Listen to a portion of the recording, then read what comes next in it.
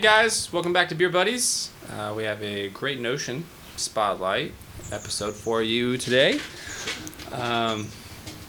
which is one of our favorite breweries. They're up in Portland, and I mean favorite of all time, probably, certainly in my top 3 best breweries I've ever been to. I'll go ahead and just kind of lay out how biased of an opinion I have about how good this brewery is, which is a little bit different than the typical brewery spotlight episode. Oftentimes we find a brewery we've maybe been to a couple times or we've never even been to, and we go to the brewery.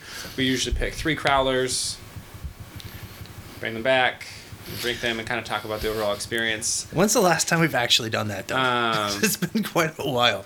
Well, so the Kilowatt episode was pretty close. I did bring back 3 crowlers. Oh, that's right. You did. Yeah. Bring back 3 crowlers.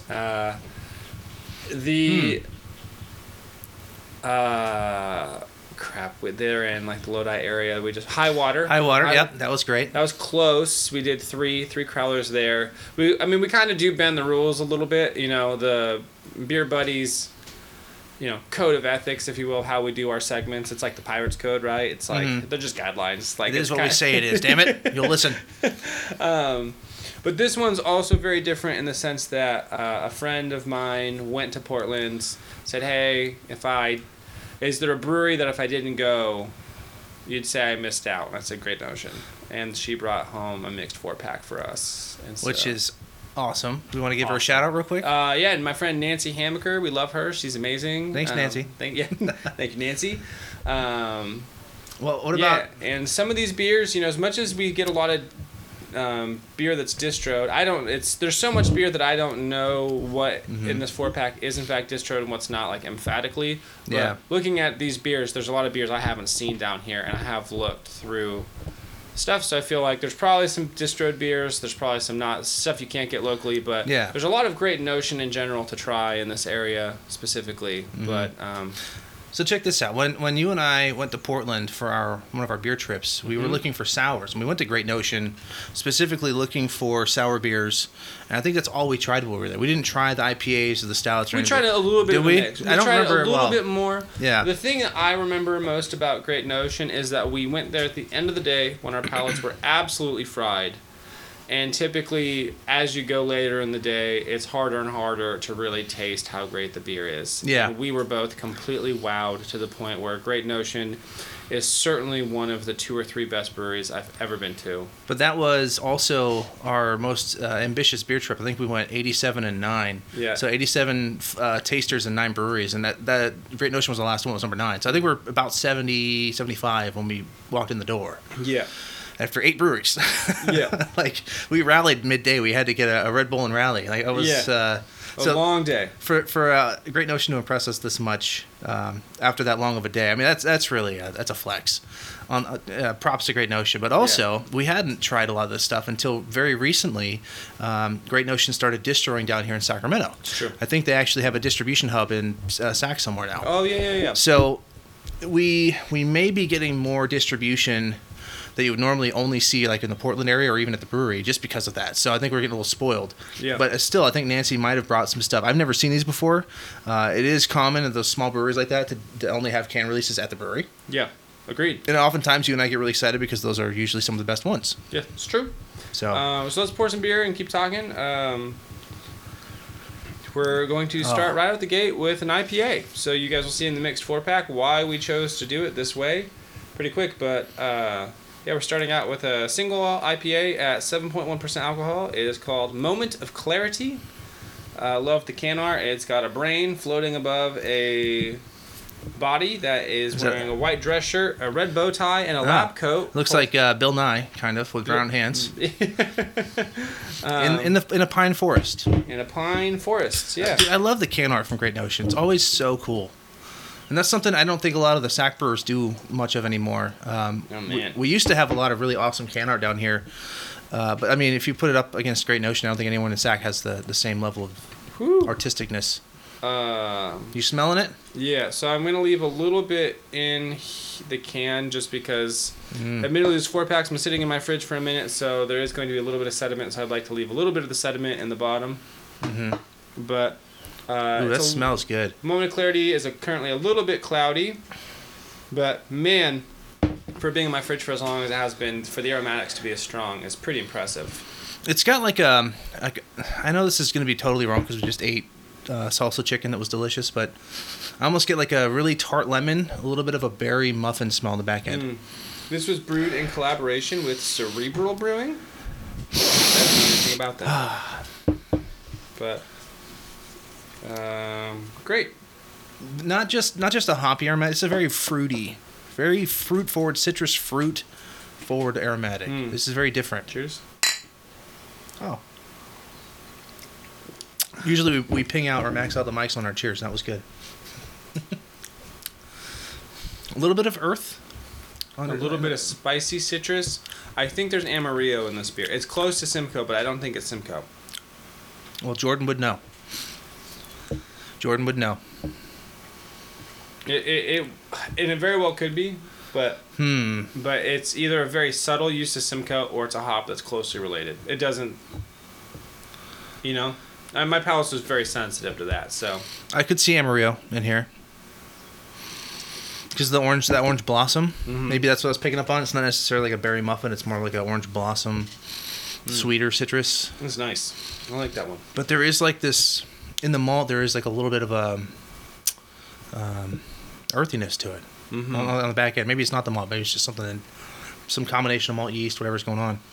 Yeah, so Great Notion, in addition to the wonderful beer they have, they also have an app. Really? They have a Great Notion app, and a lot of things, they drive a lot of purchases through the app, direct-to-consumer purchases in the app, so you have to pre-order in the app, or there's certain beers you can't get at the brewery. They also have a beer subscription. Okay. It's a monthly beer subscription, so they pretty much release 3 new beers every Saturday. Okay. That's sort of what I've gathered. And if you enroll in their subscription service once a month, so about 4 weeks per month, right? 4 Saturdays per month on average. That means there's about 12 beers per month coming out. They will send you a mixed 12-pack, one of each beer. Oh, wow. Once a month. And it's like $80 a month to do that. I mean, if that's a decent craft beer budget for someone every month, if you have, for good beer, but I don't know if for $80 is it a 12-pack? 12-pack. Yeah, I'd rather not.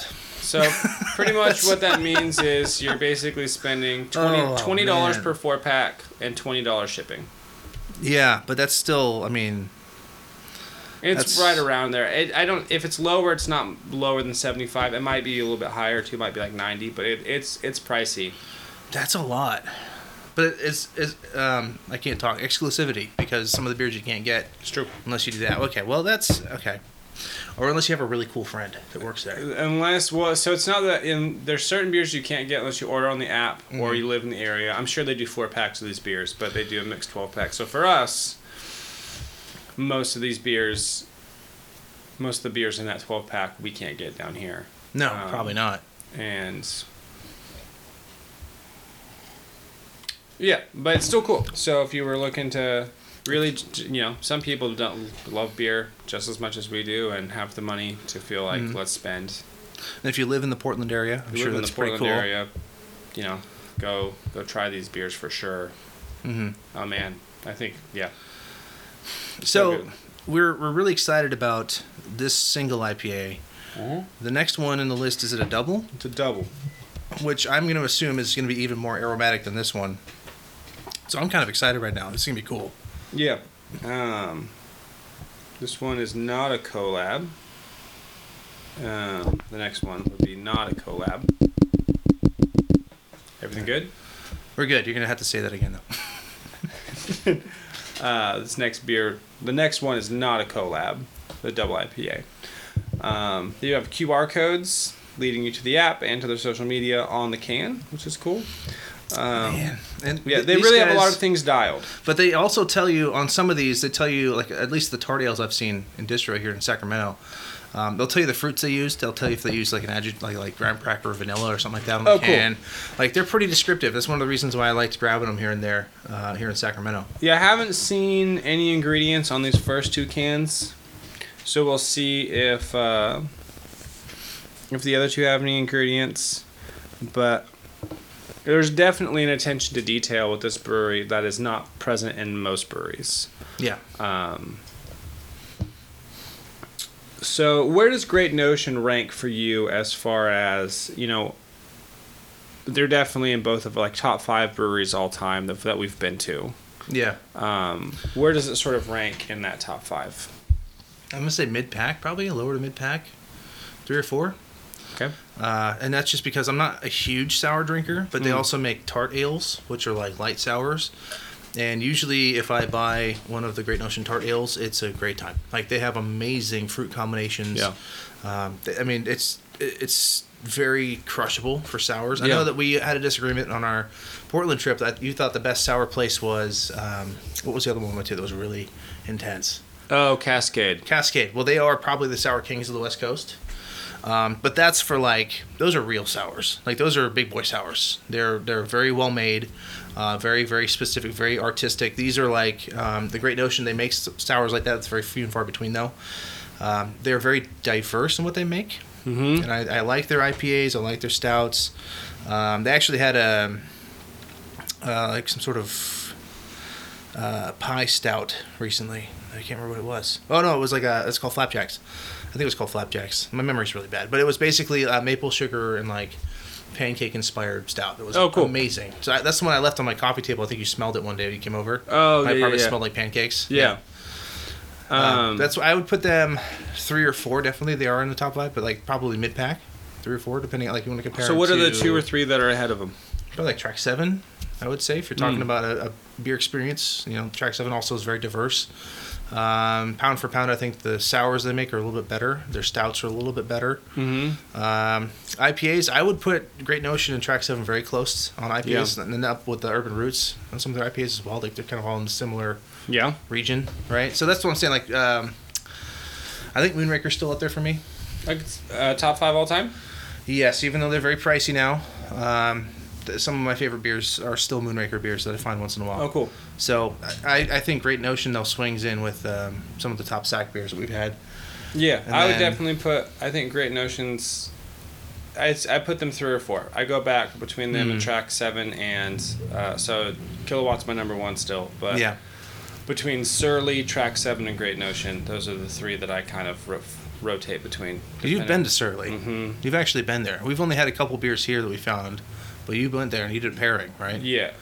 So I think we've talked about that before, but that was pretty incredible. So Surly, my only complaint with Surly is that they have, when I was there, they had 2 preset flight options and that was it. So you could do flight 1 or flight 2, and they have this massive board, so there's no building your own flight. It's kind of a bummer.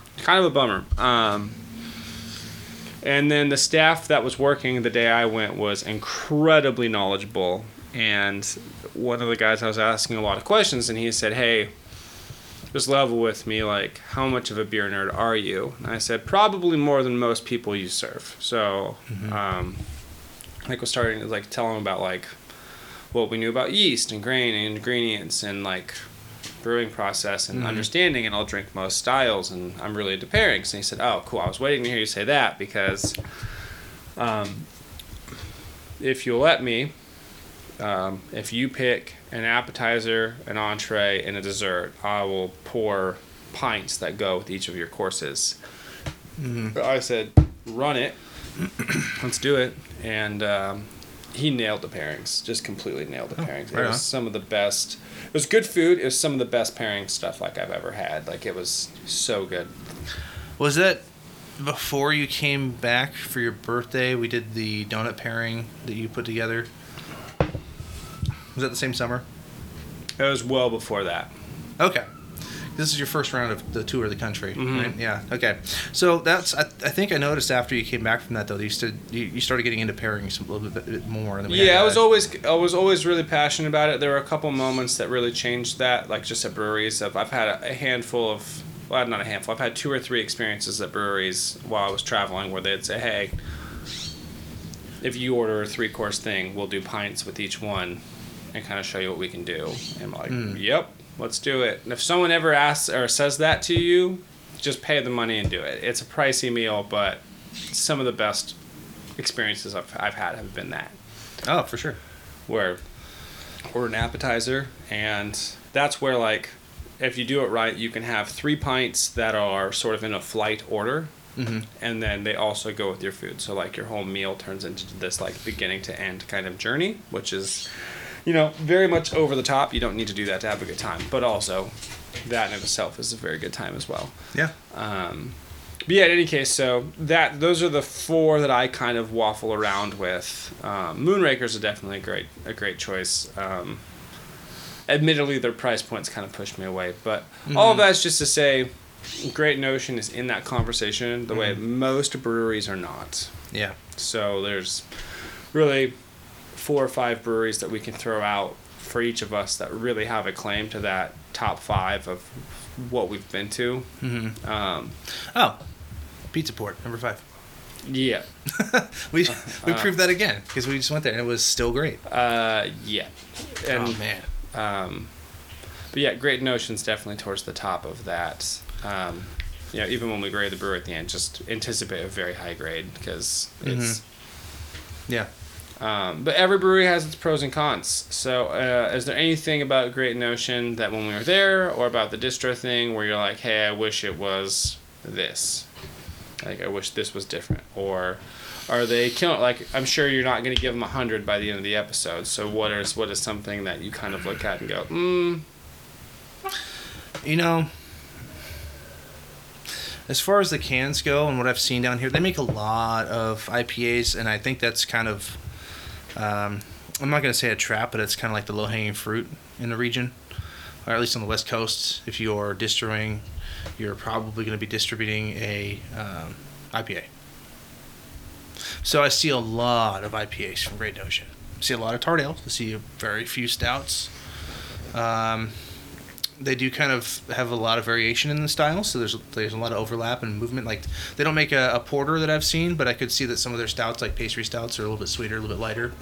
You know, so like Tiptoe's closer to that area, or like some of these hazies are like not really hazy, more like maybe a pale ale. But again, it goes to brewer's intent. I think that they sit with like 2 or 3 major groups, and I would like to see a little bit more diversification. Okay. Which sounds funny because they make so many beers that all taste different for the most part, and they're all good. If that makes sense. Sure. Like, a lot of breweries do this thing where they have different IPAs and they are all kind of similar. Well, so, right? You know, I'll come at it from a different angle of them. If you look at the number of boxes they check in relation to the number of styles, they're probably checking fewer boxes, but they do a good enough job within the few boxes they check of creating a wide variety within the style. Yeah. Which is more of like a micro variety versus like a macro variety, where like we haven't seen like a Great Notion Red Ale or a Great Notion Saison or, you know, a Blood Orange or something. Yeah. Similar to how like American River. We talk about American River all the time. They didn't have a lot of variation within the styles, but they hit like every style. Every style. So like textbook. Like if you want it, like if you honestly, that's what makes me so sad that they went out of business. Like, that's the brewery that if you were going to get someone into beer, that's the brewery I would take them to, because every single beer they made was good and it was textbook for that style. So if someone's like, you know, I'm interested in red ales, go to American River. I'm interested in hef, go to American River. I'm interested in there isn't a style you could name. American Wheat Ale. They had stouts, porters, lagers, Kolsch. I think they had a good Kolsch. Yep. Everything. So yeah, I know, and what you're saying makes sense. But everything they make, like, I've never had a bad Great Notion beer. Yeah. And, you know, you've talked about it. You've had a bad Track 7 beer. You know, like... I do feel bad that as much as we like Track 7, it's the only beer I've ever given back after I bought it. That's, yeah. It tasted better after we let it age for a month. How much better? You didn't give it back to me. No. I gave it a second chance, but did you try it the first time when it was fresh? No. Yes. Well, I tried it in cans when it was fresh. You tried it on draft when it was fresh, so I do wonder if maybe there's a difference to be had there. But maybe, yeah. That was that marshmallow golden stout that was like had no sweetness at all. So it was like, you know how cinnamon, like a lot of people are like, oh, I love cinnamon. Like, no, you like cinnamon rolls. Straight cinnamon's like really bitter and not good. Yeah. You know what I mean? Like, that's kind of how this beer was. And it totally threw me off because it was like a cinnamon roll without the icing. It's not good. Yeah. Yeah, but in any case, I've never, like, if someone, there are a few breweries that are like, I have a great beer I'm going to show you. Like, oh, well, what is it? And they go, I don't really remember, but it was by this brewery. There are very few breweries where I have 0 questions. Yeah. Agreed. So if they were like, oh, it's a Great Notion beer, like, oh, shoot, bring it over. You know, like, let's try it. It's because... Yeah. Cool vibe. They had food there, too. We didn't really try much of the food, did we? We had the hummus, which was a very common theme for that day. But yeah, like 4 hummus places. At least 4. Oh, gosh. Probably more. Like, we went to 9 breweries. And that trip was very successful in the sense of, so Chris and I'd say we'd cap our traveling beer journeys. Don't drink this as I'm pouring it. Ooh, that's thick. I'd cap our like official beer journeys at 4. We had the beginner one in San Francisco where we were kind of figuring out what we wanted to do. That was fun though. That was like spur of the moment. We didn't even plan that one really. And then the other one was, I'll leave a little bit just so we minimize sediment. Looks pretty good. This is thick. I like the color too. It's like a nice, almost like an orange cream, like a light orange color to it. And we did San Diego, where we did Pizza Port, Kilowatt, Helms, Culture, Belching Beaver, Green Flash, Ballast Point, Karl Strauss. Karl Strauss. There's 8 breweries. Yeah. And then I think Portland was 9. Mm-hmm. And then I said, next time we do this, we should bump it up to 10, which is a lot. 10 and 10. 10, yeah, 10 and average of 10 and 10. So 10 breweries and 100 samples is sort of where I see those trips kind of peaking, because 9 and 87 was a lot. But the Portland trip specifically, and then we did San Diego second time, but it was really Pizza Port twice for lunch and dinner. Yeah, and capped by Pizza Port. And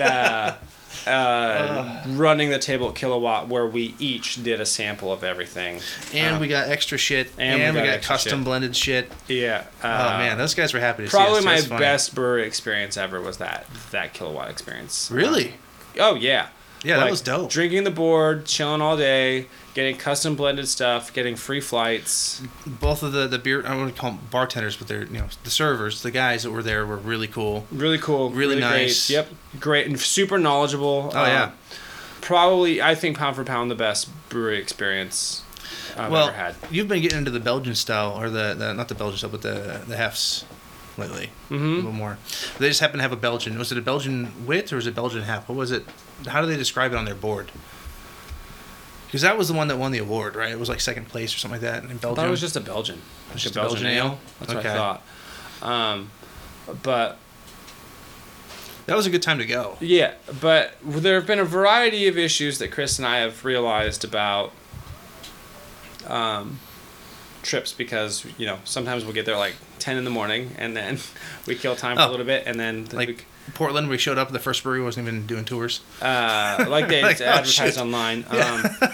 But both trips we got there a little early, and like San Diego, we walked around the beach for a little bit waiting for Pizza Port to open. Yeah, it was cool though. And so the thing that went really well for the Portland trip was that we were ordering small plates at most breweries. And mostly hummus, because that's what they fucking had. That's what they had. Yeah, that's it. We got hummus at least 5 or 6 breweries, because you get so full from drinking all the beer that you don't feel like you can eat. But at some point you go, man, we really should be eating, but I'm also not hungry. And so it's just light enough because it's vegetables. Yeah, it's vegetables and garbanzo. Yeah, I guess the hummus is also vegetables, so it's just a matter. And then if you eat a little bit of bread that comes with it, you're at least putting some kind of carb in. Mm-hmm. And the only thing we've realized happened through the day is we needed caffeine, and we needed to go to the gas station, get some Red Bulls, and like power through the back half of the day because it's a long day. Yeah. But like, have you ever tried 40 sours before lunch or before mid-afternoon? How many people have done that? And you get there and like, oh man, that was something I was worried about, because you and I don't drink a lot of sours, and they really fill you up. We tried 12 sours at Cascade, and they were barrel-aged sours, and so that Big Boy stuff. That really toasts your palate. But in any case, they do have good food. We tried, when you're like, we didn't really try the food. I'm like, yeah, it's because we we're really full from beer, and we did the hummus, and... But the restaurant was cool, because it had, like, a really nice ambiance and, like, plants and stuff. Like, it was kind of naturey looking and low light. It was really cool, like, a dinner place. Cool patio vibe, too. Good date night. Good spot to take, like you said, the patio. Take your friends out there, just grab a beer. Yeah, like, you can... It was dope. The time we went, I felt like it provided a multitude of experiences, right? Like, you and I were sitting inside, and it didn't feel like we were out of place, and it was too romantic. You could also take a group of friends, and you heard me. But what was the first thing that came to my mind just now when he said that? The Valentine's Day time we went to the movies. No, that was the day after specifically. I told you we're not going together on Valentine's Day. Jordan and I used to do the meal for two. We'd split it at Studio Movie Girl. So we'd go together and split the date meal. It was cheaper, but I told him specifically we're not going on Valentine's Day. So we went on February 15th to see the movie. Even though it actually worked better with our schedule to see it on Valentine's Day. Chris refused. Yeah. No, I'm not. On Valentine's Day, we'll do the meal for two. Yeah. Happy Valentine's Day. Sorry, Dad. And then you can. Then you could also take a group of friends, sit out on the patio, and just chill, have a good time. You could also take a date, right? Like. Yeah. So you can take a date to dinner, or you can take a very casual date out to the patio and just hang out. It's true. Right? It's true. Let's jump in this double IPA. Ooh, smell it. Not as aromatic as the first. It's not, but it's very much thicker. Very much thicker. Cheers. Happy to drink quarts. Bad luck.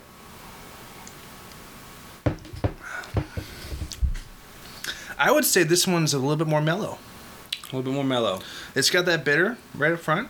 Just I can taste like around my tongue, but not like a non-distinct bitter bite.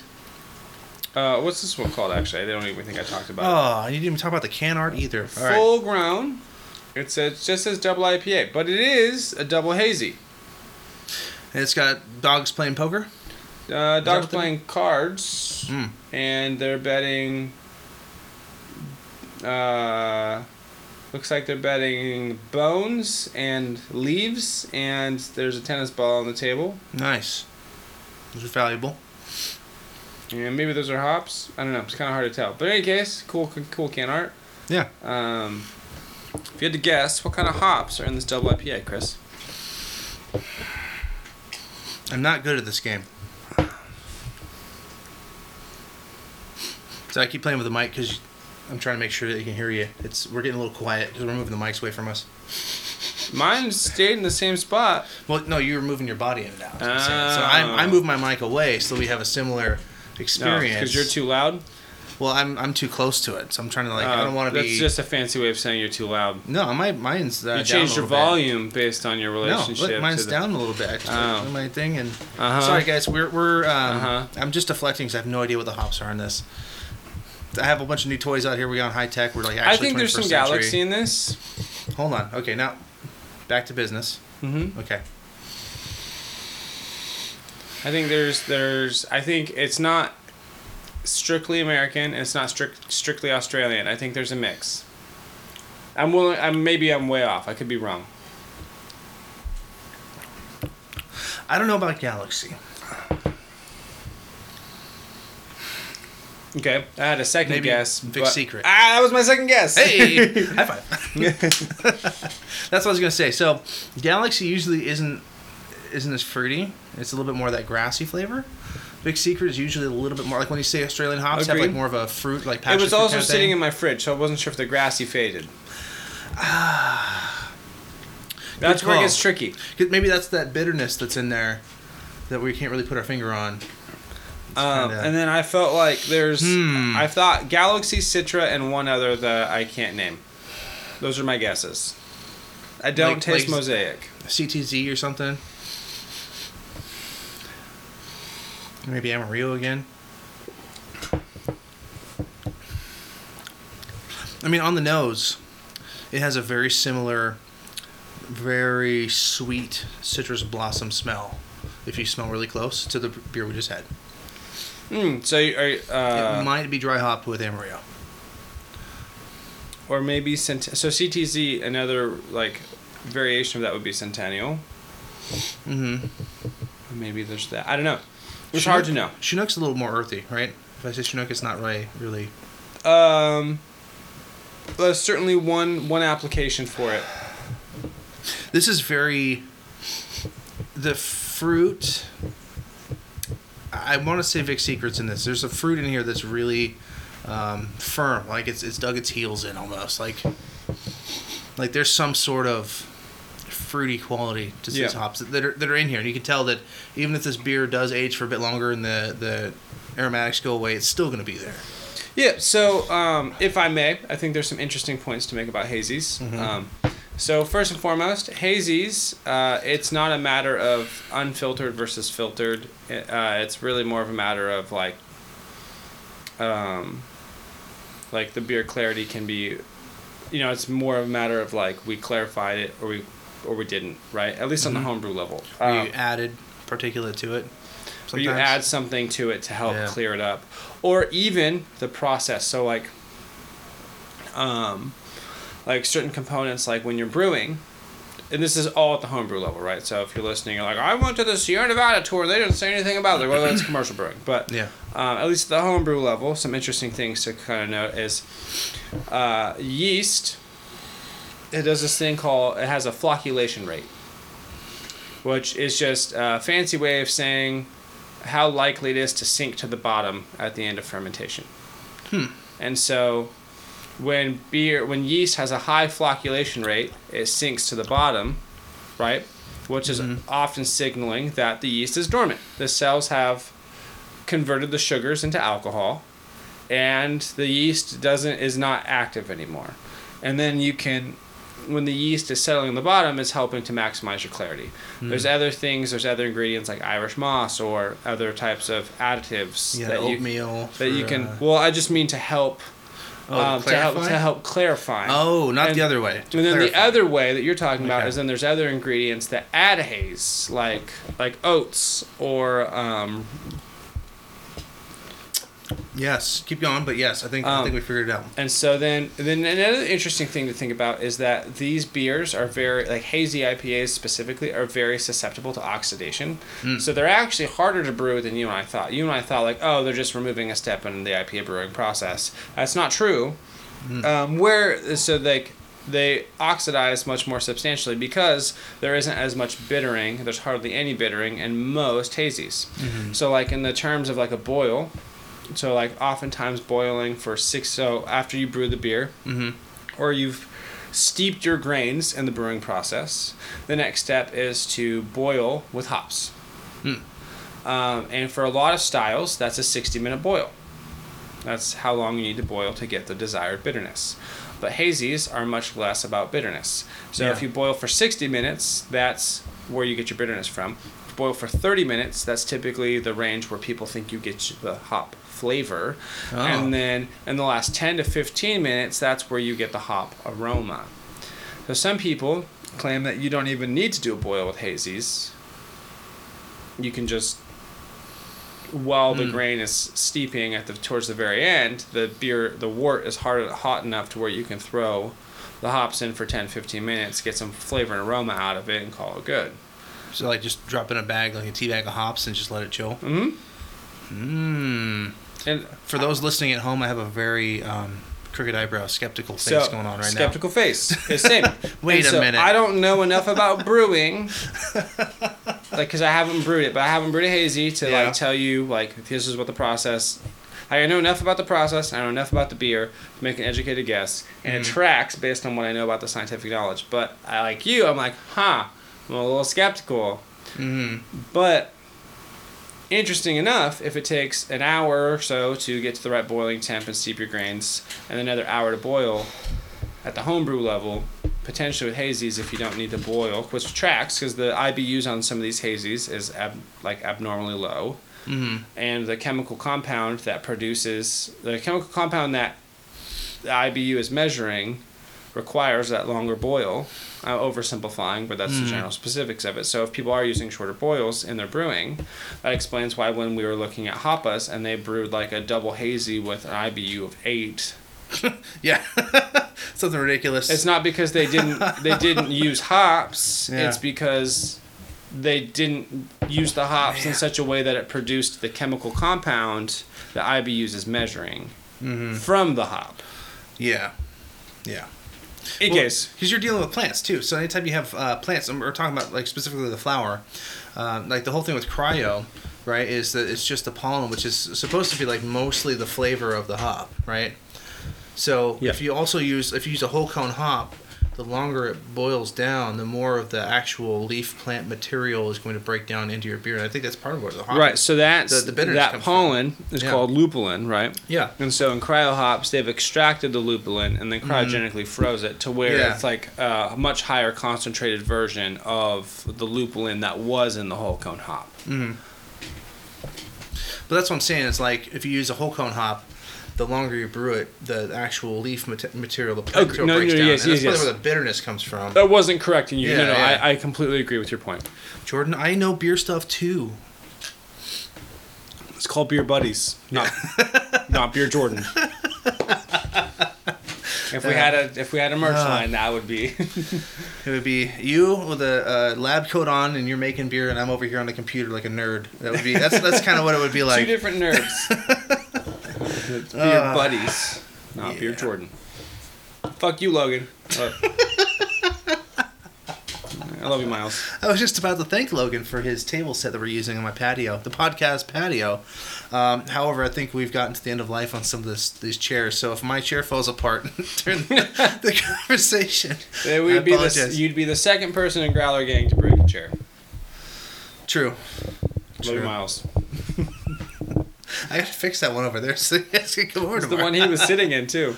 Was it? I thought that was the one Logan did. No, last time he sat right there. Logan sat here, where you're sitting. Okay. Across from me, and then Miles sat over here. I love you, Miles. He's used to it. The funniest one was when he broke the normal folding chair, and it caved in on itself. Yeah. Yeah, it was a bummer. Oh. I just love your mom. He's no longer allowed to sit in my chairs. It's like Miles can't even come over and sit down.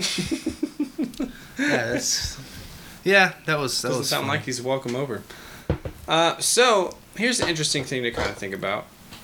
These beers, and we'll see when we get into the third one. I'm trying to prep for the third one because this flight puts us in a little bit of a dilemma. Yeah. Starting with an IPA at 7.1%, jumping to a double at 8.5%, to then move to two darker beers. Yeah. But the next one's going to be substantially lighter, puts us in a bind. So, how do you feel so far about the flight?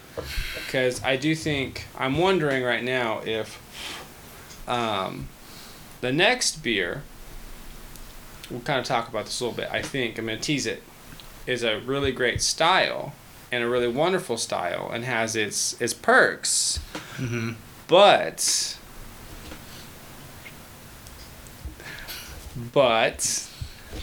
might not stop. But might have some interesting considerations regarding flight order that you and I haven't previously considered. And so, the question I'll posit when we get to the end of the third beer is, are some beers more suitable for flights than others? I just want you to just kind of mull over that option because really just the question I want you to answer, because now that I've given you the whole picture, is what are the pros and cons, or what are the considerations of starting with a 7% IPA for your flight? I can already tell you, but I think we should wait a bit longer. I don't want to be hasty, but I don't think my mind's going to change.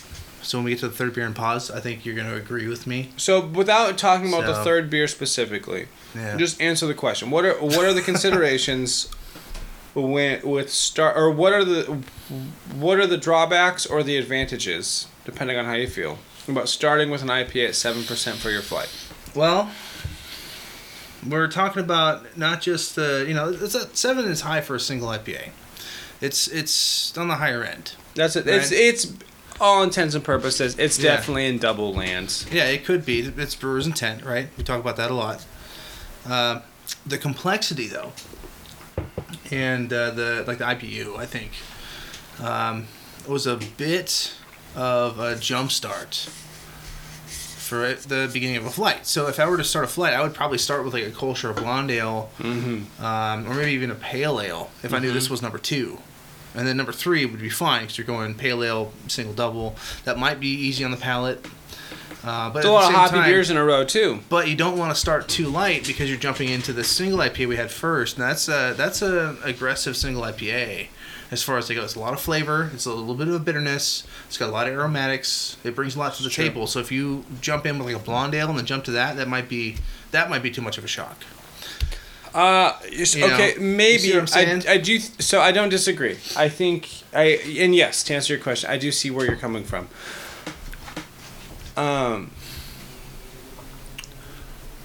That's not what I would do if I were to change this flight, but that's what I'm saying. When we get to beer number 3, we'll talk. I also want to taste beer number 3. Yeah. But true or false? Starting with a Blonde Ale or a lager or a Kolsch would at least soften the blow. That was the shock value that we kind of are dealing with. Yes. So I agree. I don't know that if your second beer is a very aromatic, very bitter West Coast IPA at 7%.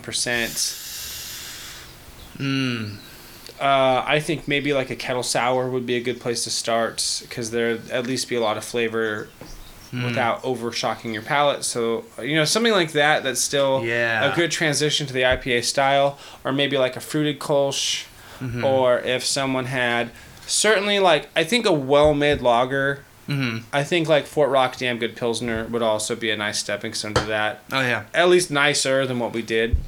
Now, don't get me wrong. Both of these beers are great and we're kind of nitpicking. But to start the drinking day with this moment of clarity, which is a fantastic beer. Oh, yeah.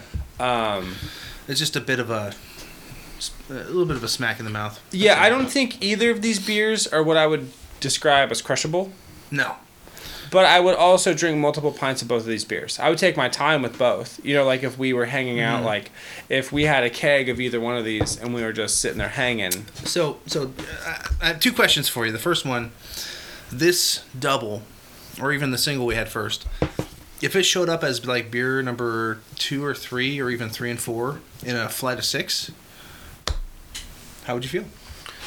Say that one more time. Either of these beers are 2 or 3? So you had a flight of 6 beers. And then, like a 4-ounce sample, right? We're doing 6-ounce or 8-ounce sample stakes or splitting pints. But if you had a flight of 6 beers.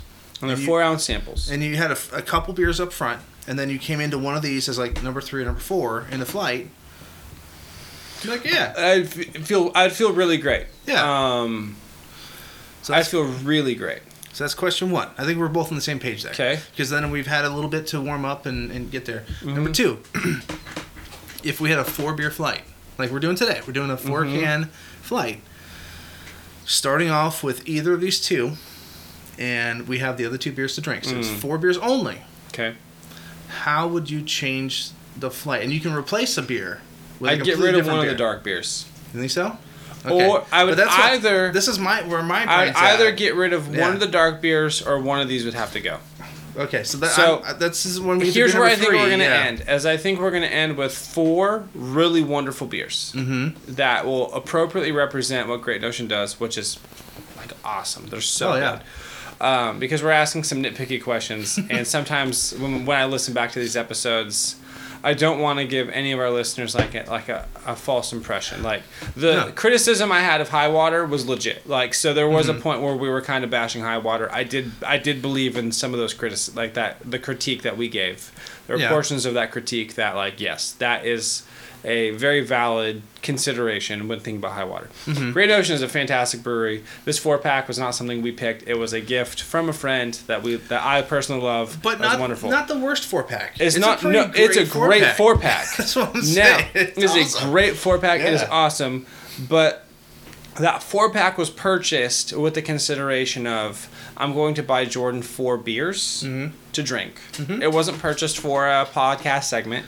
No. It wasn't purchased with any sort of intentionality other than I'm friends with Jordan. Jordan recommended this place. I'm going to give Jordan 4 awesome beers to drink. And so it wasn't assembled with a flight in mind. But really, I just think it's kind of interesting to talk about flight stuff. And because you and I assemble things all the time, naturally we assemble very good flight orders with very little critique of what a flight order could be. Mm-hmm. And so I'm kind of taking this as an opportunity of a flight that or a 4-pack that we've kind of fit into the flight mold and kind of saying, okay, great. Based on this 4-pack that we're making, or we're based on the 4-pack that we're putting into a function it wasn't ever designed for, mm-hmm. what are kind of the drawbacks to kind of put some things out? So I think, first, the big thing is I feel like we started in the middle of the story. It's like when you come over for movie night with friends and they started the movie without you and you're 20 minutes into the movie and you're mm-hmm. trying to figure out what the hell's happening. Yeah, hence my sixth flight question. But right? I can already tell you, based on a flight of 4, we have a little bit of a problematic thing going here. Yeah. In like the best way, like not in like a this is a bad experience, but in like a if the goal was to. And I think you're coming at it from the place I am. Like, mm-hmm. we've taken people to breweries and people have asked us to kind of help them pick a flight. Mm-hmm. And so like we have a lot of experience with this, but then also like. If we were to recommend this exact flight to someone, there are some things that we wouldn't necessarily recommend. Or at least there's some things to know. For like the more advanced beer drinker, this is probably fine. Depending on how Beer 3 goes. Yes. And we'll get to that in a minute, and we'll talk about why Beer 3 poses some potential issues in a flight. Mm-hmm. But also Beer 3 is a style I've been particularly interested in. Mm-hmm. As of late, which again it's a surprise from Great Notion. I don't know about you, but for me, I'm surprised to see it as an option. So this is really exciting. I don't remember. So, I'm pretty sure we've had one other.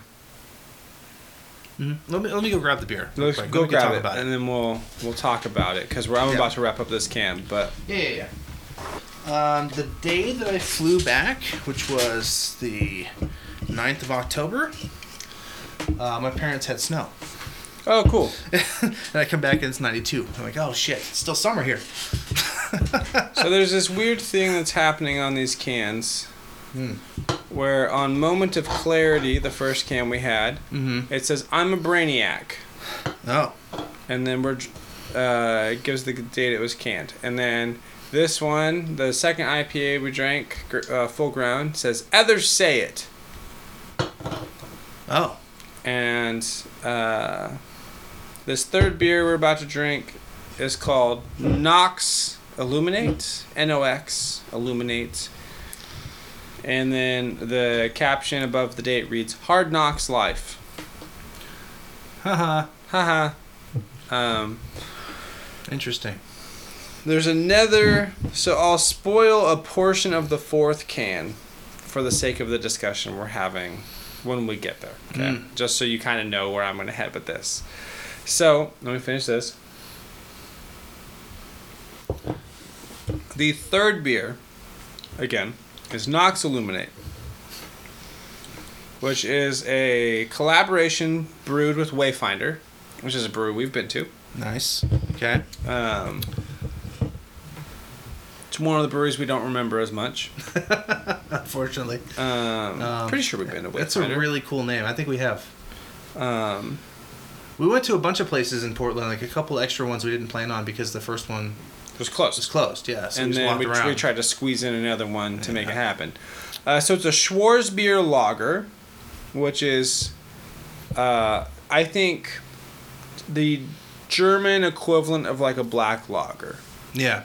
More or less. I'm oversimplifying, but it would be like it's a German style. If Coors Light and Guinness had a baby, you're in the ballpark of what the style kind of does. So light-bodied dark beer. Again, for those of you who are very into beer listening, that is not a super fair representation of the style. But those of you who have never had the style, because some of our listeners are learning about beer, I'm just trying to convey is a light-bodied dark beer. So we typically see dark beer like, oh, that must be thick. And oftentimes you're correct. Well, people think Guinness is thick too. So like a Guinness Light is a good way to describe it, like you just said. Okay, cool. So, yeah. So at least based on the style. I don't know how this beer's going to taste. So I also want to point out we're halfway through our flight, and we're at 50 minutes. So you and I, we talked about this. Those 2 IPAs are thick. Yeah, they are. We talked about trying to go through. Oh yeah, they're super strong. We both each had a pint of like 8% beer. But Jordan and I honestly have tried to make an effort to make the episodes shorter recently.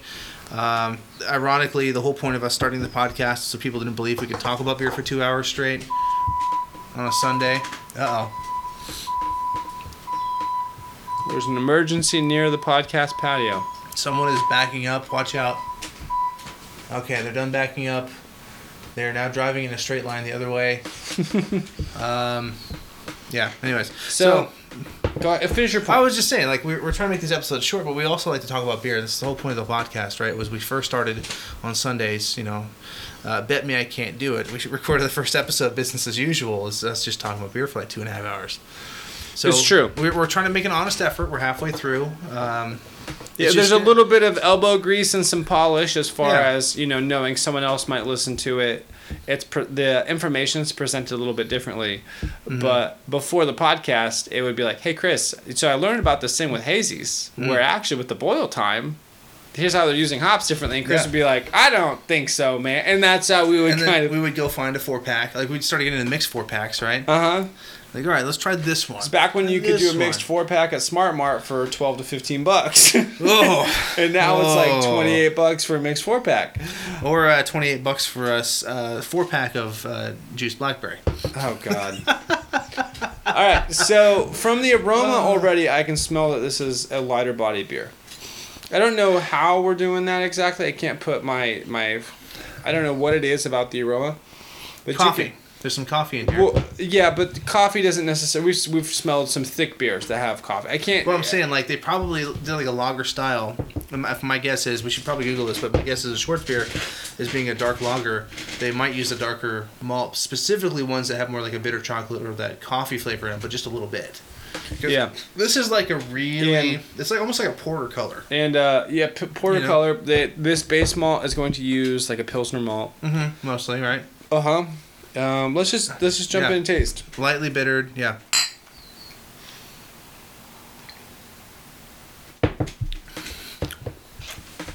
Let's see that coffee. It's in there. Almost tastes like an Americano. God, that's wonderful. It is. This is funny. This is one of those few like crushable dark beer kind of things. Mm-hmm. That it's a dark beer that's really light bodied. Unbelievable. Like it's like, no, seriously, like a chocolate lager. If you took a Coors Light and you dropped an ounce of black coffee in it, that's what it tastes like. Or are you getting a little bit more sweetness to it? I get a little bit more sweetness. I do think if Guinness and Coors had a baby, yeah, I think that's a fair representation of the style. Mm-hmm. This is a light-bodied dark beer. Yeah.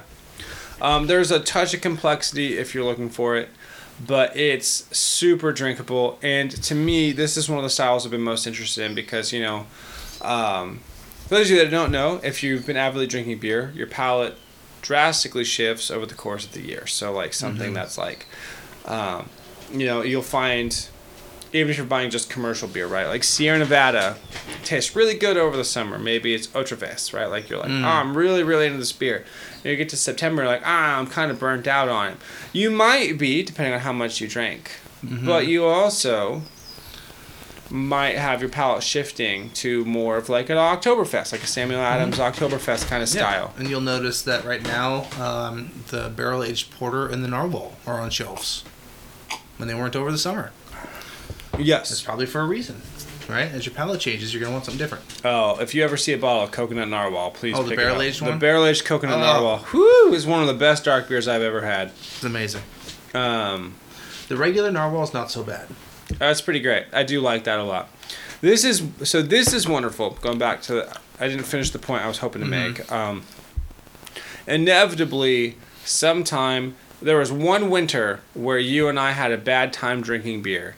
Because you were really, really into IPAs, and I was in a stout season. Mm-hmm. And then in the spring, you hit, like, it was like Groundhog Day. You hit stout season late.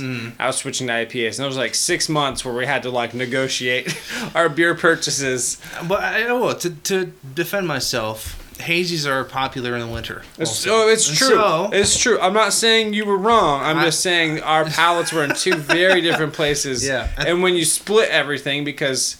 really, I think the reason we have a Beer Buddies podcast is because you and I decided we wanted to try a lot more beer, and we figured out, like, hey, let's go get a mixed 4-pack and let's split everything so we can try more beers, and that way we could kind of create our own flights without having to go to the brewery all the time. Like, on the way home, like, hey, I'm going to pick up a mixed 4-pack, you come over when you're done with your homework. And then, like, okay, here's what we're going to do. Oh, homework. Oh, man. Yeah. What's that like, Jordan? Remember that? That was a long time ago. I don't have homework anymore. Me either. That's what I'm saying. Your boy about 3 weeks away from being an official doctor in his field, so... There you go. You could perform surgery on a marimba. And, on a marimba, all musical surgery. That's what I'm... That's what I'm qualified to do. Doctor of music, if that means anything. No, back to your story, though, is I think when we were doing that, that's when I fell in love with Australian hops. Because we had Galactic Hopgoblin was one of those first beers I was really hooked on. Yeah.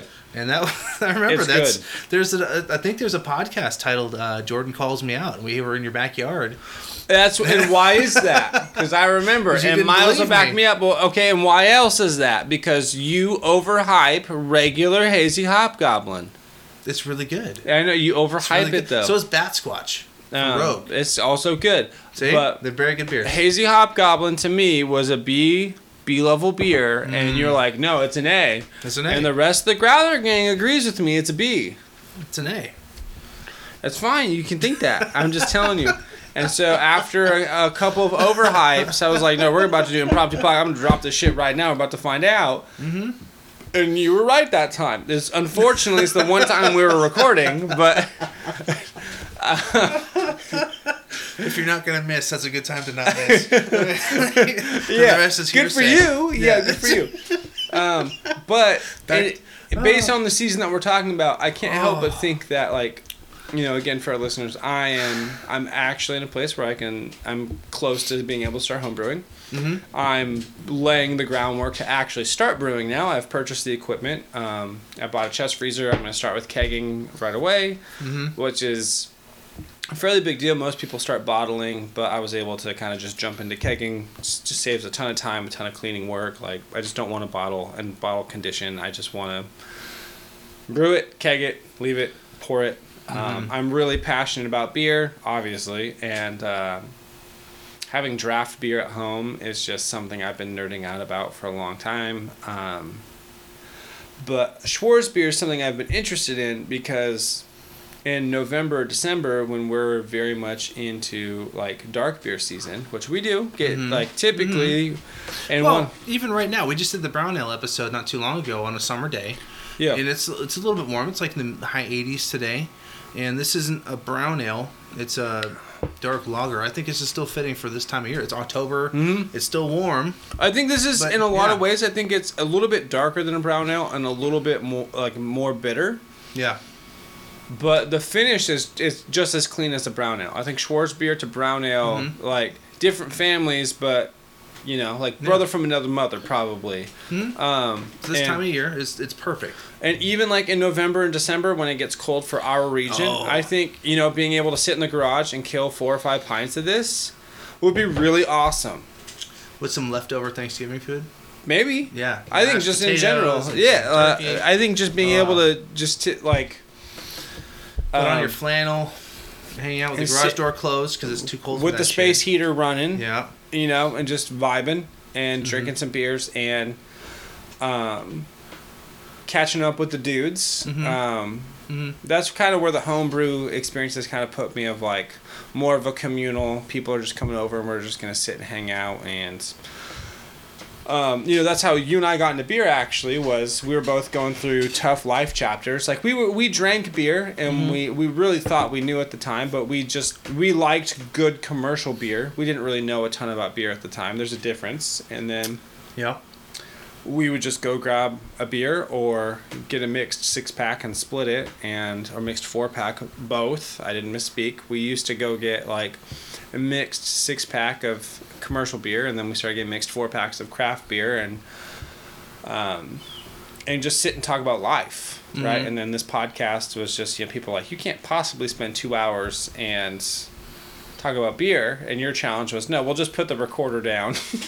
Yeah, sorry about the quality, but that's where it was a bet. So it's funny because some of those people were like, guys, just drink your beer. It's like, no, you challenged us. There's no way we talk about beer. But I think this kind of beer is a perfect example of, especially this to me is the beer that I would use if I was going to get someone a dark beer. It was a Schwarzbier. Oh yeah, definitely. I was going to say, if you want to do a flight of dark beers, I would do this, and then probably a Guinness, and then like a good porter, like Black Butte Porter, and then like some sort of pastry stout. And then they're sold. There's no way if you go through that flight and you like the first couple that you're not going to like the last couple, and then you're hooked on dark beer. Like even if by the end of it, the last two, let's say, are a little bit too strong for you because your palate's not stretched, you've at least shocked the system enough to where the first you're like, no, those were good. I like those. Yeah. Okay, now, so let's go back to the conversation we're having about flights. And so, in the context of this flight, with the 3 beers we have, so I don't think especially when we get to the last one, I don't think we've drank them in the wrong order. Does a Schwarzbier pose any issues when you contextualize it within the first 2 beers we drank? No. I don't think so. I think the bitterness is a nice transition. The Schwarzbier has a little more bitterness than I expected, and I think that's fine. I think it's fine. I don't think it's great. Okay. I was going to make a really interesting statement. Okay, go ahead. I want you to go first. We're talking about these 4 cans, and I think at this point there would be a change that could be made to optimize this flight, and I would swap out one of the beers. Let me see if I would get rid of the double hazy and add like a Kolsch or a blonde or something at the beginning. At the front? At the front. Okay. And then have the hoppy beer and then jump to the Schwarzbier. And I think it would be more ideal. Okay. I think and so I think stylistically it's probably not an issue, but this particular double IPA is at 8.5%, which is more of a triple, it's a thick hazy IPA. Especially think about it being fresh too. From a body perspective, there is a huge step down to get to the Schwarzbier. So I think I do agree that there's a bitterness in the dark malts that kind of helps step from this IPA game to the Schwarzbier. Mm-hmm. But this feels like a warm-up beer. Oh, the Schwarzbier does. Schwarzbier feels like a warm-up beer. And we already kind of like geared up our palates for this big, heavy thing. And I am expecting either like an Imperial Red Ale at 7% or some sort of porter or even a triple hazy or let's do one of those crazy hazies at 10.5% and then we'll do a stout. But it's because we started at such a high base camp at the 7% beer. Oh, dude. I'm gonna tell you why I'm laughing. This is great. You're gonna love this. So you and I both want to kick out that double hazy. I would rather have that double hazy on its own. Agreed. A pint of it, just to say you're hanging out with some friends, you're chilling. I could do multiple pints. Like if we were chilling, like the Growler gang was chilling, and we had a keg of this on draft, and we're just, we need another pint. I'm gonna get up and pour another pint, and we're just drinking and we're talking. Mm-hmm. Fine, but. In this context, it's a little much. So boot it out. I would still start with the single IPA, and I would put an Irish Red as number 2 in between that and the Schwarzbier. It's even more reinforced after trying the Schwarzbier, and I think you and I can agree on there. That might be a decent transition if you only had 4 beers in a flight. And you wanted to keep most of this flight. I also think you could get away with, instead of this double hazy, transitioning with a rye IPA. Yeah. So that's a rye malted, slightly hoppier red. A little bit, depending on how you make it. I guess depending on the malt. That's why I used to... Hot take, you could probably also get away with a Rausch beer. Start with the IPA and go Rausch beer, Schwarz beer, and then beer number 4. I would do Schwarz than Rausch. I wouldn't. No? Because Rausch beer is so much lighter. But they're smokier. It's literally smoked malt. So it's a little bit more of that smoke bitterness. So I would warm up with the Schwarz beer, and then it would allow me to taste more of that smokiness in the Rausch beer. Maybe. That's what I'm saying. It would depend on how much. It would depend on how much smoked malt you use. But this is a really interesting conversation, right? This is going back to my previous comment that Great Notion ticks a lot of boxes, but not all of them. And this is something that might make them like if they were to tick these little boxes that we're talking about, they don't have a red ale, they don't have a Rausch beer. If they were to come out with one.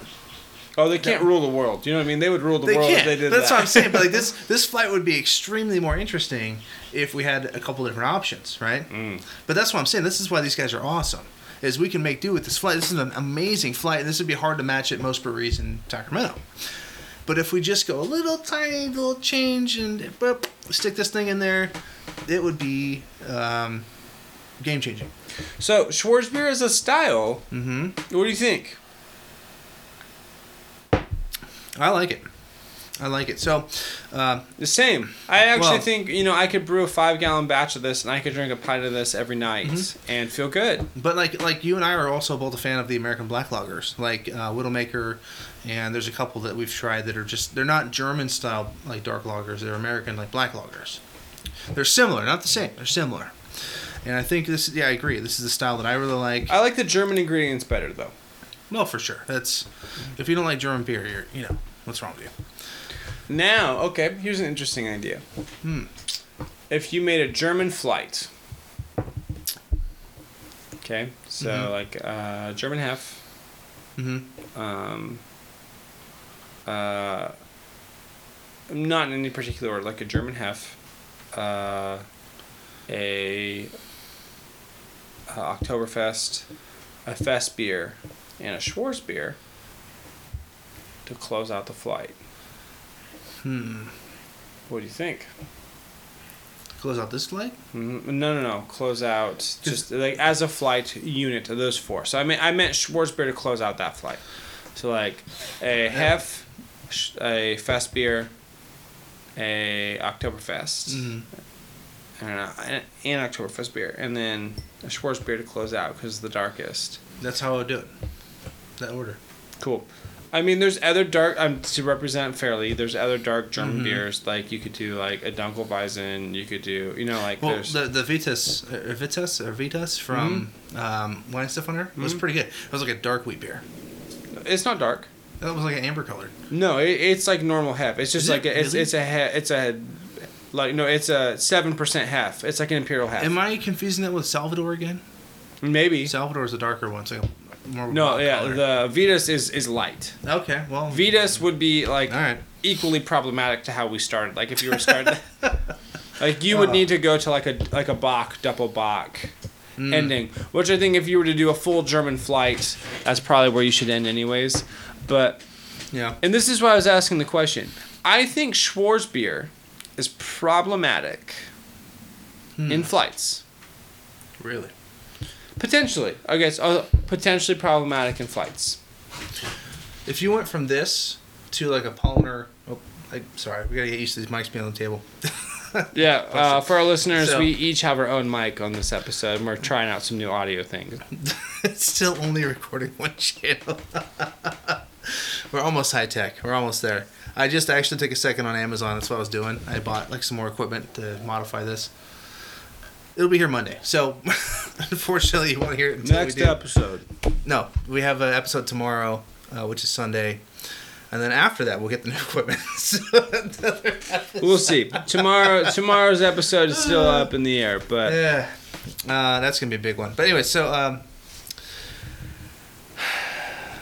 what was I saying? This one might be... This Schwarz beer might be a nice way to start your palate off. I would think rolling into the Polliner Munich Lager or... like even the Weihenstephaner Oktoberfest, the Marzen. Yep. Your palate might be a little excited, and then you go into that style of beer, you might be able to taste more out of it. There's still, I mean, the thing with the Fest beers, the Oktoberfest beers, they still have a little bit of complexity to them, but you got to find it. It's true. You got to look for it. My point, though, is with this Schwarzbier, I'm not saying that it can't be used in flights. I'm saying it's problematic in flights because the examples we are both proposing for how to use this in a flight are very strategic. Whereas if it was just like okay, an Imperial Stout, we know exactly where to put that in the flight. There are very few instances where it's not at the very end. Mm-hmm. It's maybe second to last if there's 2 Imperial Stouts or if there's a barrel-aged stout. A Kolsch or a Pilsner is pretty much going to always be at the beginning. IPAs are typically always going to be second or third in a flight of 4. Mm-hmm. Red Ale would be a great transition. So that's either at the very end if nothing else is dark, or it's the pivot point. You know what I mean? Like there's very specific roles. Yeah. Schwarzbier is a little bit fuzzier on its rule. It's more of a contextual, like, okay, what else do we have before I know what the hell to do with this? Mm-hmm. And with the other 3 we have, in this flight, it's problematic. Whereas a red ale instead of the Schwarzbier would not be problematic. A porter instead of the Schwarzbier, not problematic. You know what I mean? Like, that's kind of my point is... And it's not inherently problematic. That's a little bit of a charged language just to kind of propel the conversation, but then to articulate my point that with a Schwarzbier, there's a little bit extra conversation as far as a flight, but it's a 5% beer, more or less. It's a light-bodied lager. This one is 5%. Where this is more about, like, the function of this beer is really more designed to just be like a crushable, darker beer. And they've completely nailed the beer, right? Like, I'm not even criticizing Great Notion. I'm just talking about the function of a Schwarzbier holistically. Yeah. They've completely nailed this beer. They have. It's just, this is a very interesting flight to have it in. I think that's your point. Sorry, mesmerized by the can art. We didn't talk about the can art on Nox Illuminate, the Schwarzbier here. It's not a rattlesnake. It's some sort of viper wrapped around a trident, and the snake eyes are glowing like headlights in the night. And it's also in a pine forest. As most of these are. So, you look at most of Great Notion's can art. Do you think there's a forest in the background of the dogs playing poker? No, but that's very rare. I'm saying, like, most of the Great Notion I'm just asking because it's clearly some sort of horizon, like mountains or trees or something. There's like trees in a painting back there. But I mean, if you look at most of the Great Notion can art, most of the can art is taking place in a pine forest on most of their beers. And so now you've come across a snake wrapped around a trident where the snake's eyes are glowing like headlights on the car. And I don't know what that has to do with the Schwarzbier, but that's a really cool picture. It's like, if someone had a tattoo of that in a bar, I wouldn't want to fight them. You know what I mean? That's true. But as far as Schwarzbier goes, it's kind of funny to have that cool can art for a beer style. I think Schwarzbier is like mostly more reserved. It's like a little bit more complex, dark lager. Is what it is. Yeah, but it's still pretty light. So to kind of illuminate my point, right? We started at 7%, we went to 8.5%, and then we dropped to 5%. So from a flavor profile, you found a way from the bitterness of the malt to kind of transition yourself. Which is kind of a way of shifting your palate, but for the average beer drinker or the layman beer drinker, that's a very specific way to do it. Of like, okay, I'm gonna take the bitterness from the hops and then feel the bitterness of the chocolate malt, which is 2 different types of bitterness. And most people probably wouldn't even pick up on that. Right. But they'd say, "Oh, it's a good flight." You know, like they would notice it's a nice transition, but they wouldn't really understand why. Maybe. I think potentially you might also think like, oh, I don't know, this is a great flight. And kind of my point was I kind of wonder if like the Schwarzbier should be at the beginning of the flight. Based on body and ABV considerations. And typically you drink it light to dark, and so I understand that. I'm not saying you should drink the Schwarzbiers first. I'm just saying it checks a lot of the boxes of like We keep talking about how we'd probably put a lager at the beginning of this flight, especially if we had a flight of 6. And this is a lager, but not this lager. To quote, was it episode 1 or it was episode 2 of Star Wars? There's a difference between knowledge and wisdom. You know that a lager might have to be first. That's a light-bodied beer, but wisdom would show you that this beer would not go well preceding these 2 IPAs and then finishing with this 4th beer. That would be a very drastic transition. It might prime you okay for the first couple of IPAs we just had, but the 4th beer... I know, but in a flight of 5 or 6, you could probably construct a way to get there. You could, but with this flight, I would keep the Schwarzbier. I agree. With this flight, I would keep it there. Right? I think it really just shows the trickiness of picking very severe IPAs transitioning to dark if your transition is a Schwarzbier. Mm-hmm. Just because of how light-bodied they are. Yes. In any case, we got one more. I mean, we'll just chalk that conversation up to our rank the cans, because I think we're probably going to land at... Yeah. We rank them appropriately. Oh, it's a little active. It's a little active. Or maybe they just fill it a little extra. Nice pour. Nice execution. Oh, thank you, sir. Years of practice.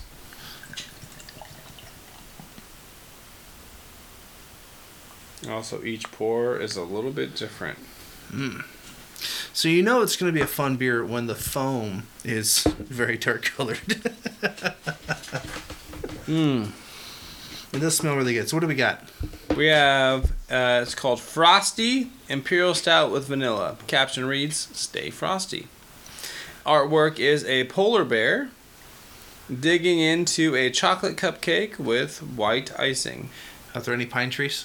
No, there aren't. It's a iceberg. It's a bunch of icebergs in the ocean. With water surrounding them. Okay, that's a first. Arctic Ocean kind of landscape. Oh, this does smell good. It smells very vanilla. What do you think the ABV is on this? Oh, hold on. I'm going to say 8%. It smells kind of boozy. Okay, let's taste it. Vanilla always... So, taste it, yeah. Oh, I'm going to say more than 9%. Because vanilla always makes things seem maybe a little bit more boozy than they are, or maybe it brings that out. 11.75. Holy smokes. So, this beer tastes more like a pastry stout to me. It does, but it's kind of bitter for a pastry stout. Was it because it was sitting around a bit, maybe? It lost a little bit of the sweetness? It's hard to tell. Right? I don't think so, but maybe. But it just tastes like there's an increased body coming from something. So the overlap, I think, is what's called maltodextrin, which is an additive used to create that extra creamy mouthfeel in those pastry stouts. This tastes like it has that. So it has the body of a pastry stout, but you're right, a bitterness of an imperial stout. But I think the brewer's intent was a large ABV beer that was very smooth and easy to drink, and so...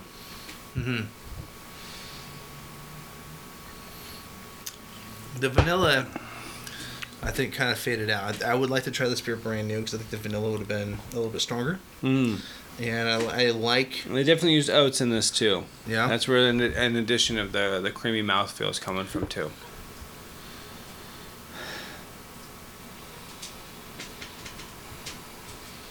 It's either or. It's either either or / and. It's either oats or maltodextrin or some combination of both. I was going to say, I think it was the double hazy. I tasted an oat additive for that haziness. I was going to say refer to Hazy Little Thing from Sierra Nevada. They use oats to cloud. Interesting. Good pull. I don't disagree. This one, I don't know if it's hard to tell. I don't know if I've ever really... I mean, we had oatmeal stouts, right? And this does kind of have a similar... If you break it out, it's kind of an oatmeal stouty, bitter, some vanilla. I agree. Yeah. So... Interesting. Here's another interesting point. It all kind of... so 2 of these beers are collaboration beers. And 2 of them are Great Notion beers, specifically. Okay. So the first and third were collaborations, and the second and fourth are purely Great Notion. Do you taste any differences that would lead you to believe that the other breweries had a hand in those being good outside of what Great Notion does? Or has Great Notion's style rang true throughout all 4 of these beers?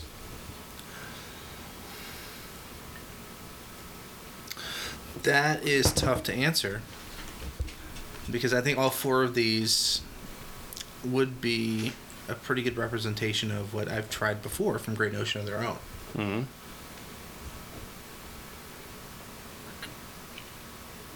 So what makes it tough to answer? Because at this point, all you've done is kind of confirm my suspicion that Great Notion is a good brewery, whether they're collabing or not.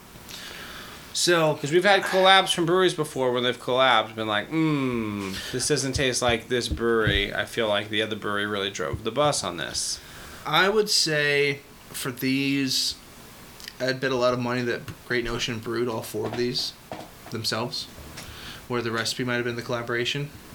And maybe some of the beers that we've tried in the past where we've not really been sure from other breweries, maybe they had partial brew or brewed at another location and shared a recipe. So here's another thing that I don't know how this worked, but at one point, Thin Line did a collaboration with another law enforcement related brewery called Blue Blood in Oklahoma. And my understanding, I don't want to misrepresent, but my understanding of the situation, having listened to the owners talk about it, was that the collaboration really was the head brewer from Blue Blood Brewing sent them his recipe, and the Thin Line owner said, hey, let's just change one of the hops. Mm-hmm. And so I feel like changing one of the hops, and so it's a collaboration, right? Like, here's one of my recipes, and they said, okay, well, let's change this. Probably added Columbus. Probably. He does love Columbus hops. Yeah. And like that counts as a collaboration of like, hey, here's one of my beers, and the guy says, well, if we do this, and they go, okay, they both say, okay, great. Yeah. And then they brew it and they sell it. But I imagine if you were a huge fan of Blue Blood, you tasted that collaboration and really tasted Blue Blood's style ringing true, because they only changed one ingredient. And Blue Blood brewed it, and you tried it where Blue Blood brewed it at their brewery. No, Thin Line also brewed it. But Thin Line, brewed it at their facility. Thin Line brewed the edit, and that's the thing. So it was Blue Blood's recipe. Thin Line made an adjustment, and then Thin Line brewed it, and I went and tried it, and it was a good beer. So I don't know if it was also for a fundraiser. So I don't know if Blue Blood brewed it, and it was also sold in Oklahoma. Or it's somewhere in the Midwest. I'm pretty sure it's Oklahoma. So, in any case, the point I'm trying to make is I don't know, like, if you were a Blue Blood fan, if you would have tasted that beer brewed at Thin Line and been like, oh, this feels like... Because, like, malt distributors and all those other things are different. That's my point. I think Great Notion was the manufacturer of all 4 of these, whether or not they collaborated on the recipe with someone else. That tastes like Great Notion made all 4 of these beers. And to further that point, we just talked about at the beginning of the podcast where Great Notion does a lot of variations. They use a lot of different ingredients, a lot of different hops, a lot of different fruits. So I'm not thrown off by any of these beers. I'm not surprised. True. They have both Pilsner and Ale malt in their warehouse. They have all kinds of hops. Pilsner and 2-row, rather, I guess. They have all kinds of hops. It's a pretty big facility.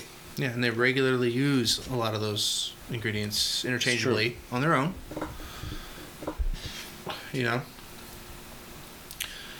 All right, so I'm just saying I wouldn't be surprised if these weren't collaborations. Agreed. That's what I'm saying. No, I agree. That was kind of my point. So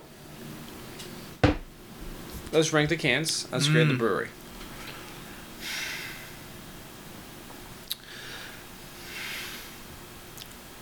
This is tough. This is a tough ranking. I want to say, and this is usually where Jordan gasps a little bit. I want to say the Schwartz beer was my favorite. Okay, so that's 1. Number 1. But why? Because hold on, here's the thing though. If we did this podcast 6 months from now, we would have a different ranking. Because the ranking is also determined by kind of where our palate's at. Yeah. And so there's pros and cons. Yeah. Right. If I caught you in the middle of the summer, you'd have a different ranking for this because of where your palate is. And that's just like a consideration I've been thinking about. So I'm only asking why because I think you might have an interesting point based on where you are today. Why this is number one. Oh, they just got back from the Midwest drinking lagers for 2 weeks. Okay. Maybe that's just where I'm at. Okay. And what else? I would put the single IPA collaboration as number 2. Okay. And then the vanilla stout is number 3, and then the double IPA is number 4. And that's just because it's just like I don't know. I think we drank them in the right order, but I think that this order going Schwarzbier, single IPA, vanilla stout, and then double IPA. That's the order of which I enjoyed them. I think the Schwarzbier was my favorite. You and I agreed on that. The single IPA was good. Maybe just a different time of year. You know? Mm-hmm. Maybe it's a little bit too warm. Maybe I just burn out on IPAs right now. I don't know. I just came back from the Midwest where it's all like I just made that bourbon apple cider and I had a bunch of lagers. That's kind of where things were at back there. So sure, and then in that case, for our listeners, like that's more about the sweetness and the easygoing, lower complexity. So I agree. The Schwarzbier is my favorite. I enjoyed the single IPA second, and then I am putting. So I agree with your rankings. I'm only adjusting the fact that this Imperial Stout and the Double Hazy are second. Just because I think it depends on which day. I think between these two, it would depend on the day. Like, if we felt like a hazy... You know what I mean? Yeah. But I feel like they're the same type of beer. But on any given day, if you gave me the choice between the hazy and the single IPA, I'm probably taking the single IPA, rather. Mm-hmm. And the Schwarzbier is a daily drinker. And where I will kind of reveal my bias is, for home brewers, the standard... And as I'm getting into home brewing, you know, I'm thinking of like, what can I brew that I'll actually drink 5 gallons of, which is 40 pints. So if you think about buying a 4-pack, that's 4 pints, or buying a 6-pack is 4.75 pints. So to have 40 pints, is there a beer that you could buy 9 6-packs of? In a row and never get sick of, and that's just the beer you drink 40 pints over. That's you know what I mean. And a Schwarzbier is a beer to me that I could drink that much of, you know, have one a day and be good. Fill up a glass and drink it, or have a half pour or something and just drink it and enjoy a little bit. That's a beer I can enjoy every day. And we'll look forward to just having a little bit of beer every day. Yeah. And so that's just kind of where my mind's at as I'm kind of transitioning. We at some point we're kicking around a sour podcast because Chris and I are souring a little bit on the craft beer scene. A little bit, not entirely. A little bit. I've got some beef. And. As I'm transitioning to the homebrew game, there's a variety of factors. But the Schwarzbier is a style I've been... Like, any of these beers I would be interested to brew my own version of. Like, I don't want to misrepresent things. But a Schwarzbier is something I could brew a 5-gallon batch, whereas this Imperial Stout, I'd probably brew more of a 2.5-gallon batch, which is... Probably more like Christmas time. Right, which is 20 beers, or 20 pints, which is, I could do a half pour every now and again. I could do 3 or 4 ounces. That's what I'm saying. I could probably have 2 pints of this on like Christmas night after dinner. We're hanging out or something. Like something like that. Where you're just chilling with the family. But probably just 2 pints of this. That's what I'm saying. But like any other night, it would be 1 pint would be a lot. And a half pint like we just did. Or maybe even like a 3 or 4 ounce little taster, so get a sniffer glass out, just pour a little bit and just drink. It'd have to be cold, because today it's like in the 80s, and this is a heavy beer for a warm day. And that's the cool thing about having a keg, right? Is you can just pour 3 or 4 ounces. When people bottle whatever bottle you put it in, that's the bottle you're kind of stuck with. So if you're doing 22-ounce bombers, like if you open a beer, you're stuck with 22 ounces of that beer. So it probably limits what you're willing to drink because you're stuck with 22 ounces of beer the second you crack that bottle. Yep. Versus on a keg, I can just pour. If I just want to start with 3 ounces and then go back for 3 or 4 more ounces, I can do that. Yeah. Trick question. This vanilla stout on nitro. I actually think it might be better. Yeah, me on too. Nitro.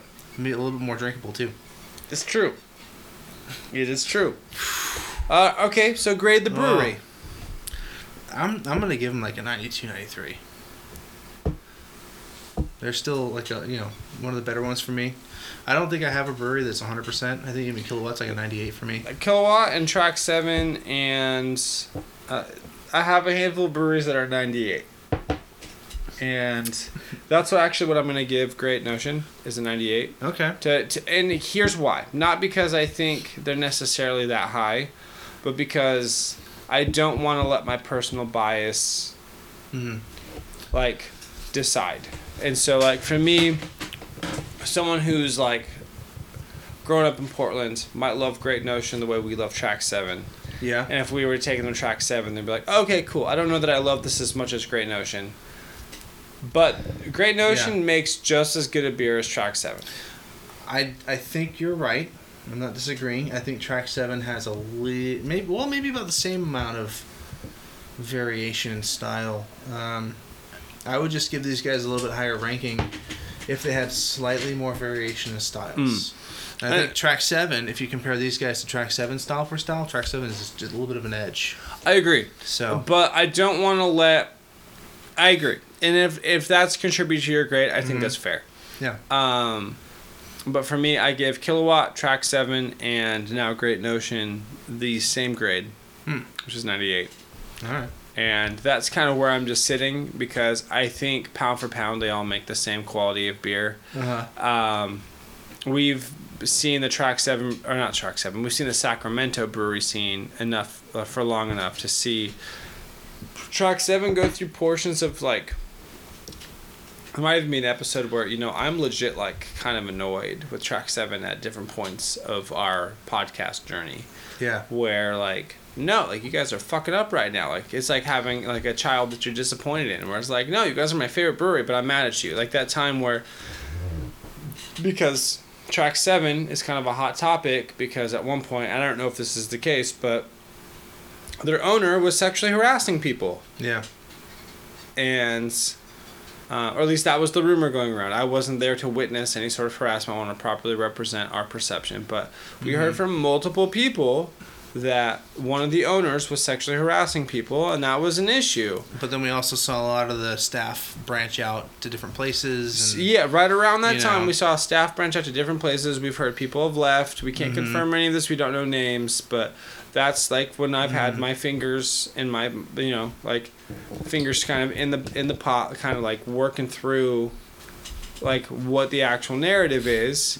We also noticed while they were under fire for that, they started releasing a lot less beer because they were worried people weren't going to, or the perception was people weren't going to buy it. So that's a perception-based take, and do what you will with it. Maybe it's 100% incorrect. I'm not accusing anybody or claiming anything, but that was the perception. And if, I doubt there's that kind of perception if there's not something wrong. That's kind of my opinion. But there's been portions of as much as Track 7's been my favorite since the first time we went, there's been portions of time where I've been no, New Glory I think is the best brewery in Sacramento.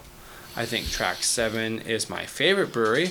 And right now, if you had to name the best brewery in Sacramento, I'd probably give it to Burning Barrel. Because they're producing the most beer at an equally highest level. Yeah. And they're overpriced. And I'm still just really sad with New Glory. I know. It sucks. Really sad. We're approaching this from a pragmatic standpoint of, New Glory. For you, when I had to take it on the chin and feel okay, Track 7's not the best brewery in Sacramento, it's New Glory.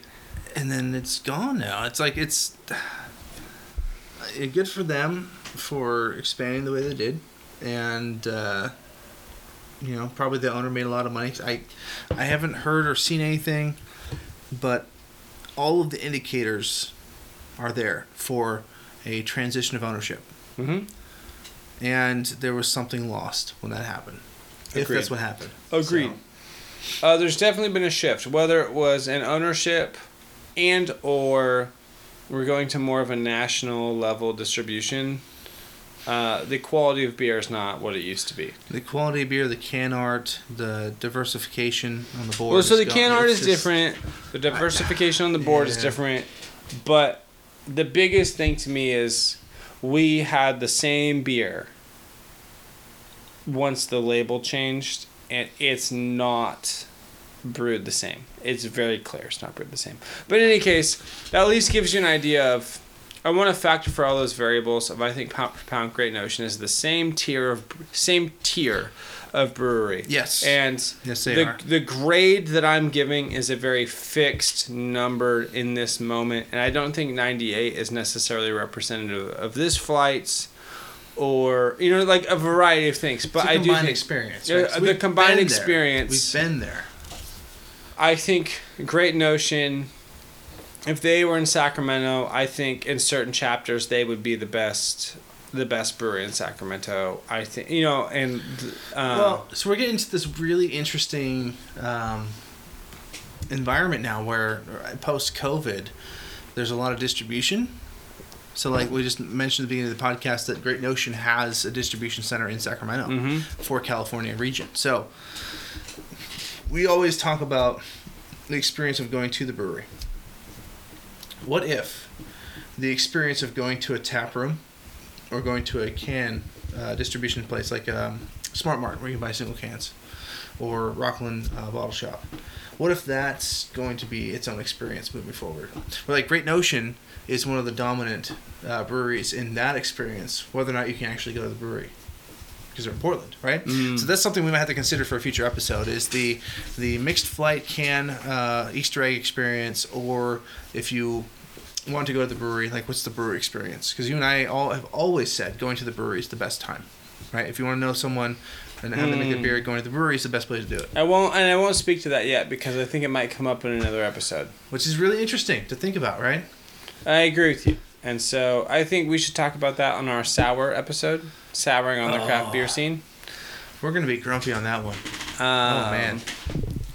Yeah, but in any case, I'm aware that based on this flight, my 98 is relatively a little bit high. Mm-hmm. But it is appropriate based on where I really perceive these breweries based on the experiences we've had. So yeah, that's what I'm saying. Like we've been there. I don't hate your 92, 93. I do think it's a little bit low based on our entire experience. Based on this 4-pack, I think that's an appropriate grade. I think I'm saying like in general, we've been there. We've experienced a lot of these beers. I've tried a lot of their stuff, just in cans I found around town. I think what's really holding them back is that you've given Fieldwork a higher grade than 92, 93. Yeah. So you think Fieldwork's a better brewery than Great Notion? Mm-hmm. But Fieldwork isn't in your top 5. No.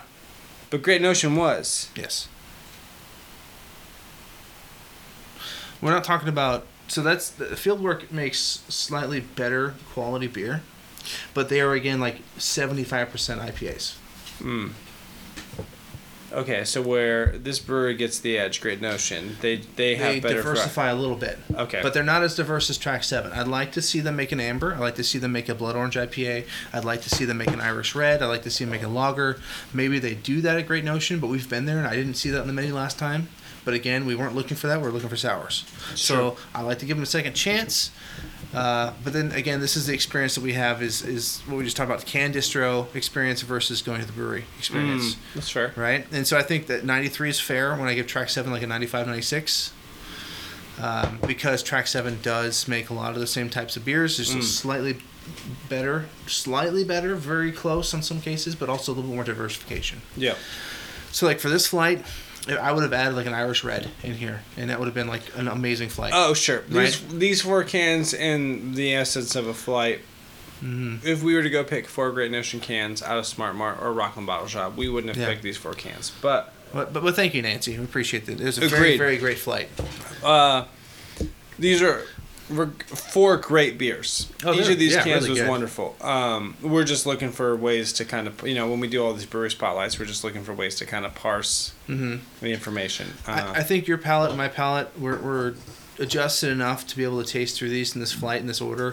For a lot of people, it would have been a little bit more difficult.